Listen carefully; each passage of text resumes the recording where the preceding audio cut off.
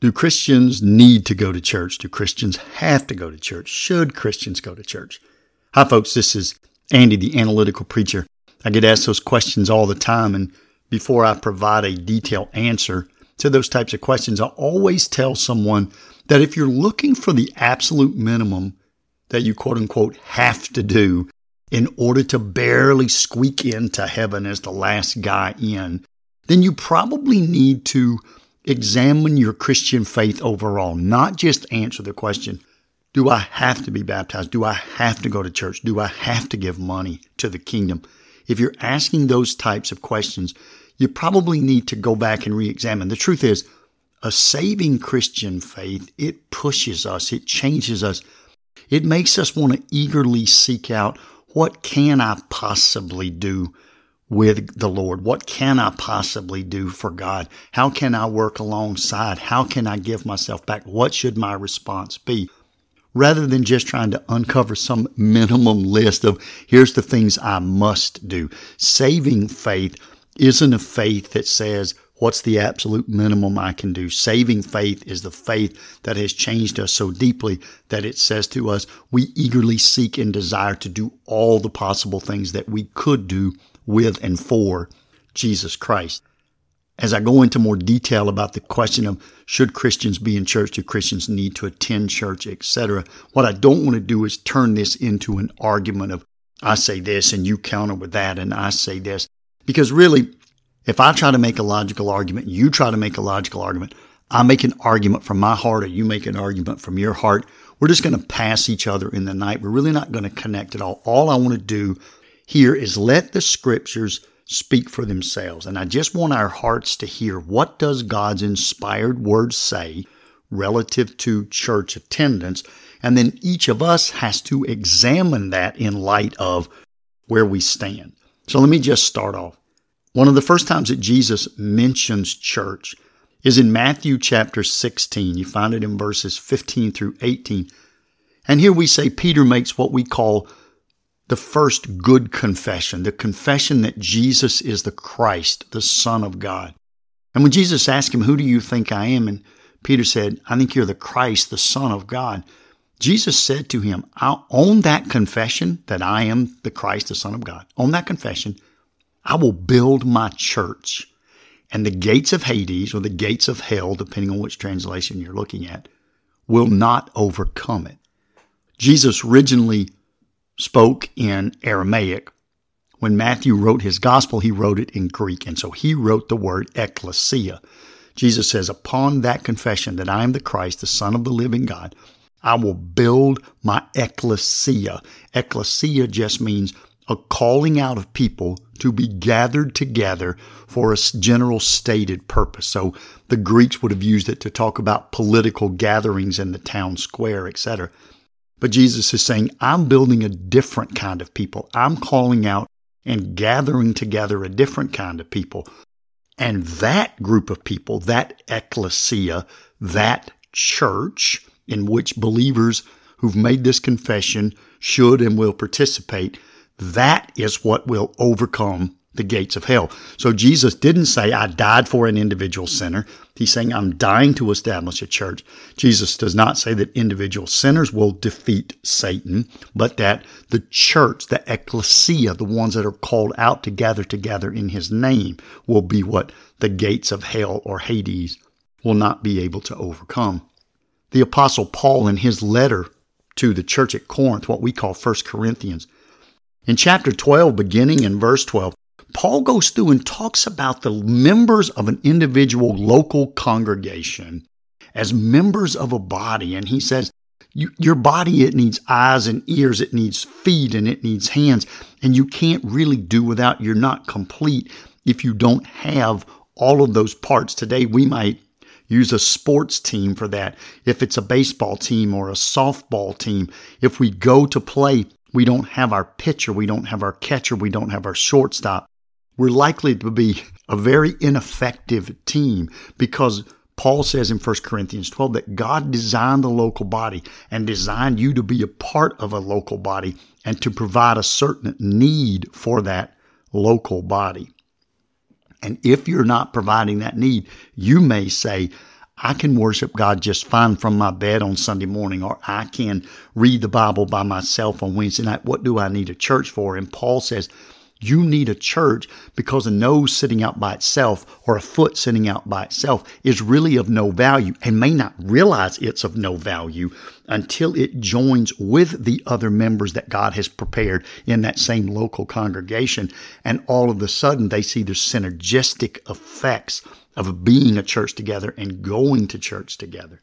We can read in the scriptures, we can go to the Old Testament, and there were regulations about worshiping in and around the tabernacle. There were regulations about worshiping in and around the temple and the sacrifices that were to be made and the things that were to be in the different components of the temple, etc.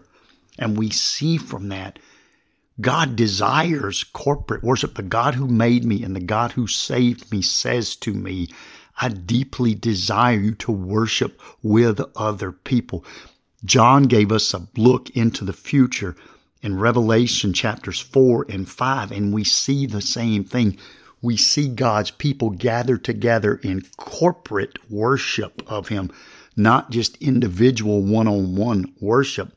People were made to be in fellowship with one another, to have social interactions and connections with one another. And God says, and when you fellowship and have those connections, it needs to also be in the church, in and around corporate worship. A great verse that always brings that point out to me is found in 1 John chapter 1. It's actually two verses, verse 3 and 4. 1 John 1, 3 and 4. John writes this, that which we have seen and heard, we proclaim also to you, so that you too may have fellowship with us. And indeed, our fellowship is with the Father and with His Son, Jesus Christ. And we are writing these things so that your joy may be made complete. John's saying the same thing as Paul. If you walk around as an ear, you really don't realize what your true value is until you're connected to the side of someone's head, and now you help the entire person, the entire body perform better. And John is saying, we are fellowshipping this group of Christians, this ecclesia that's been called out. We are fellowshipping with the Father and with the Son, Jesus Christ. And we're proclaiming Jesus Christ to you that you too may have fellowship with us. Because as all believers fellowship together, our joy becomes complete. There are some things humans are not designed by God to do alone. And worship God and study about God, pray to God, take communion. Some of those things we do individually, but they are also meant to be done corporately. It's simply how God designed it. And we see even in the secular world, in the non-Christian world, how important fellowship is, how important social interactions and connections are. An academic, a secular academic, Robert Putnam, he's written a couple of books, Bowling Alone and The Upswing. And in this, he talks about how our social interactions, our going to church, our joining bowling leagues or Lions clubs or whatever, that as those activities have decreased and those connections have dissipated over time, we see in our society an increase in anxiety. We see increases in depression. We see increases in stress. People are cracking because they don't have the strength of the social connections. If God is the most important thing in our lives and social connections are important for us to remain mentally and emotionally and spiritually healthy, it just makes sense then that yes, our joy would be made most complete if we go and play our role in that church body, just as Paul tells us to in 1 Corinthians 12. And so because of all of these factors that I've mentioned, Jesus died to build the church. It's a church that's going to overcome the gates of Hades. Human beings need fellowship. We need to worship corporately. We need the strength of other believers to keep our own faith strong. And we see in the Old and the New Testament, God desires corporate worship. And we know part of the reason He desires corporate worship is because it's so beneficial to us to do that. We see because of all these factors, the earliest Christians. So you can look in the book of Acts, and starting at around Acts chapter 2, the middle of Acts chapter 2, going all the way through into Acts chapter 20, we see. And there weren't specific buildings built at the time. They would go to each other's houses. They would go to community centers. They would go back sometimes to the Jewish temple and hang out in the outer courts. But we see early Christians so adamant about hanging out together. And it says in Acts chapter 2, they prayed together. They studied the apostles' teaching together. They fellowshiped together because humans need those social connections. And they took communion together. And we read in some cases they were doing it weekly on the first day of the week. They were doing it on Sundays. In other cases, they were doing it every single day, spending some time with fellow Christians in some kind of a formal worship setting at least once a week, and in some cases even more. And so we get our example from early Christians in Acts says, yes, you absolutely need to be a part of a church body. Every preacher will tell you the closest that Scripture gets to a direct command that says, you go to church, comes in Hebrews chapter 10. Let me just read 3 or 4 verses. In Hebrews chapter 10, starting in verse 23, the writer of Hebrews says this, let us hold fast the confession of our hope without wavering, for he who promised is faithful. And let us consider how to stir one another up to love and good works, not neglecting to meet together, as is the habit of some, but encouraging one another, and all the more as you see the day drawing near. For if we go on sinning deliberately, after receiving the knowledge of the truth, there no longer remains a sacrifice for sins. This clearly says, do not stop meeting together. Some, this is just a few decades after Jesus had gone back to heaven. Some, it says, have already got out of the habit of going to church on a regular basis. But you can't do that. You have to maintain your hope. You need to be going because it's beneficial to you. But Christianity isn't about selfishly serving ourselves. You need to go because you need to stir up one another to love and good works. And frankly, you need to do this all the more as you see the day drawing near. In other words, the closer we get to Christ's return, the more his faithful believers should be hanging out with each other in church, not less. It's a very interesting way that this ends here in verse 26. It talks about if we go on deliberately sinning. Well, deliberately sinning, how? Well, it tells us here, really. It says, here's what you need to do. This is what God is commanding you to do. Hold fast your hope and your faith in Jesus' promises. Is Jesus who he said he is? Did his death on the cross pay for my sin? Is he coming back to get me, etc.? So I need to hold fast my faith and my hope in Jesus' promises. I need to go to church and not neglect going to church. I don't need to get out of the habit of going to church. And I need to, while I'm at church, I need to be stirring up and I need to be encouraging other people to go on and do good works, both with me and apart from me. And so if we are failing in any of those things, Hebrews is saying, look, you're sinning deliberately. You have to maintain your faith in Jesus. You need to continue to go to church. And you can't make church just about you. You have to make church about a place where you can snap in and where you can encourage and stir up others to do good work.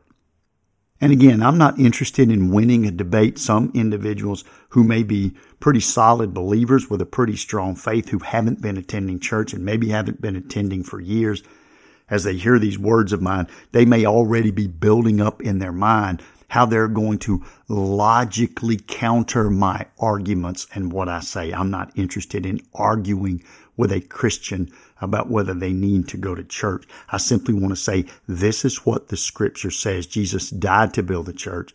The writer of Hebrews says, do not stop going to church, but don't go for selfish reasons. Go to stir others up to love and to good works. Paul says God made you and designed you to be an important part of your local body, and you're not complete without that local church body, and that local church body is not complete without you. And frankly, you're being a bit selfish if you're depriving others of that stirring up and encouragement, depriving others of those gifts that God gave you to serve in that local church.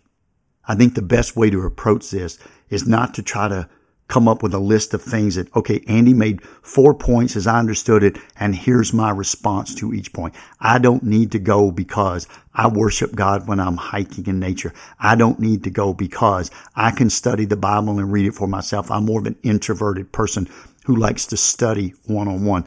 I don't need to go to church because I pray every night in bed anyway. I'm not interested, again, in this back and forth. I just want to say to you, this is what Scripture says. And the earliest Christians went to church, and they were adamant about going to church. And the Bible says, don't neglect to go to church. And the Bible says, but don't make church about you. Make church about you stirring and encouraging. Make church about you plugging in that hole in that local congregation God is calling you into in a way that benefits the entire group, in a way that makes you part of something bigger than yourself, not just go to reduce your own anxieties or to be seen or to meet people, etc. And I know so many people as we talk about church, and I can tell for some individuals, there is a bit of guilt. There is kind of this understanding deep down. I know I should be part of a church body. I do feel as if I'm being a bit selfish because I've made it about me. I don't like the music at that place, or I don't like the time that they meet. But you can tell they're really wrestling with honestly, some guilt, some conviction probably of the Holy Spirit that they should be more involved in a church on a regular basis, even though they're not. And they tend to come up with very similar reasons that have to do with the hypocrites that you encounter in a church, or the imperfect people in a church, even the imperfect or hypocritical church leaders maybe in some local church. Again, they don't like the music. There's all sorts of reasons that individuals give. Let me just say this. When I look at kids or spouses, I've never met any family that had perfect kids or a perfect spouse. And yet people are incredibly devoted to their children and to their spouses. They know sometimes they're not fair. They know sometimes they're imperfect. They know sometimes, quite frankly, they're hypocrites. When I talk to people about how they vote, most folks are very determined that they've voted for the right person for the right reason.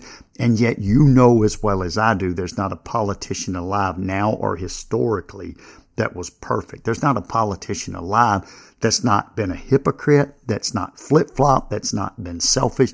You say, yeah, I always vote for the Republican Party. I'll always vote a straight Democratic ticket. But again, you know the politicians you support and the political party that you primarily engage with, fund, or support. You know that there are imperfect hypocrites in that party, but you still see an overall value in that politician or in that party. We can go on and on. I ask people, do you go to concerts or sporting events? Oh, no, I'm not a concert person, but I love sporting events. I follow this team in college and this team in the pros. And I say, but when you go to watch their games, or if you're a music person, when you go to hear a concert, is every other fan of that band or every other fan of that sports team, are they good people? No, some of them are drunk. Some of them are morons. They yell. They kind of get on your nerves. But you continue to go. Why? Because I really love that team. I've been supporting that team since I was a child. I really love the music of that band. And so I put up, and you can see where I'm going. We can make excuses. I don't like the music at my local church. But again, church isn't about you. Don't be selfish. God is saying, I've given you so much. Now give back. How do you give back to God? You give back to God through giving back to His church, by working in His church and serving the community with His local church. Don't make it about you. Yeah, but if I go, there'll be hypocrites and there'll be imperfect people. Right. Just like you experience in your family, in your workplace, and in the bands or the sports teams or the politicians that you favor and follow and attend rallies and concerts and sporting events for. Church in that sense would really be no different, except you're getting much greater social value from church attendance than you will from going to concerts or voting for politicians at their rallies. And you're giving back to God, who's given so much to you, in the way that He desires for you to give back to Him, by not neglecting to go, by filling your role as the hand, the foot, the eye, the ear, the finger, the toe. and by encouraging other Christians and stirring them up to love and good works, which is part of what Jesus saved you for, Ephesians 2:10, right? We have been saved by God for good works that God prepared beforehand. So if there is a local congregation which is missing a critical component because you have not been going, if there are good works that God prepared for you to walk in beforehand that you are not walking in because no one has encouraged you to do it, or you've not encouraged someone else to walk with you to do it because it's a two-person job, then I would ask you, seriously sit down and consider not how to argue with the points that I've made. Again, that's not valuable to anybody. But just sit down and say, I want to seriously examine what are the real reasons that I've not been attending church. And are those reasons valid against Scripture? What are the real reasons? Is there some event, some person, something that I need to overcome, that I need to forgive? Do I just need to be more honest with myself about my true feelings of conviction about church? I would say examine yourself, examine your reasons for not going. Go back and look over how Scripture defines the value and the priority of Christ's ecclesia, and then just say for yourself whether you feel compelled that you should honor, worship, and obey God through church attendance, yes or no. Thanks so much for listening. Until next time, this is Andy.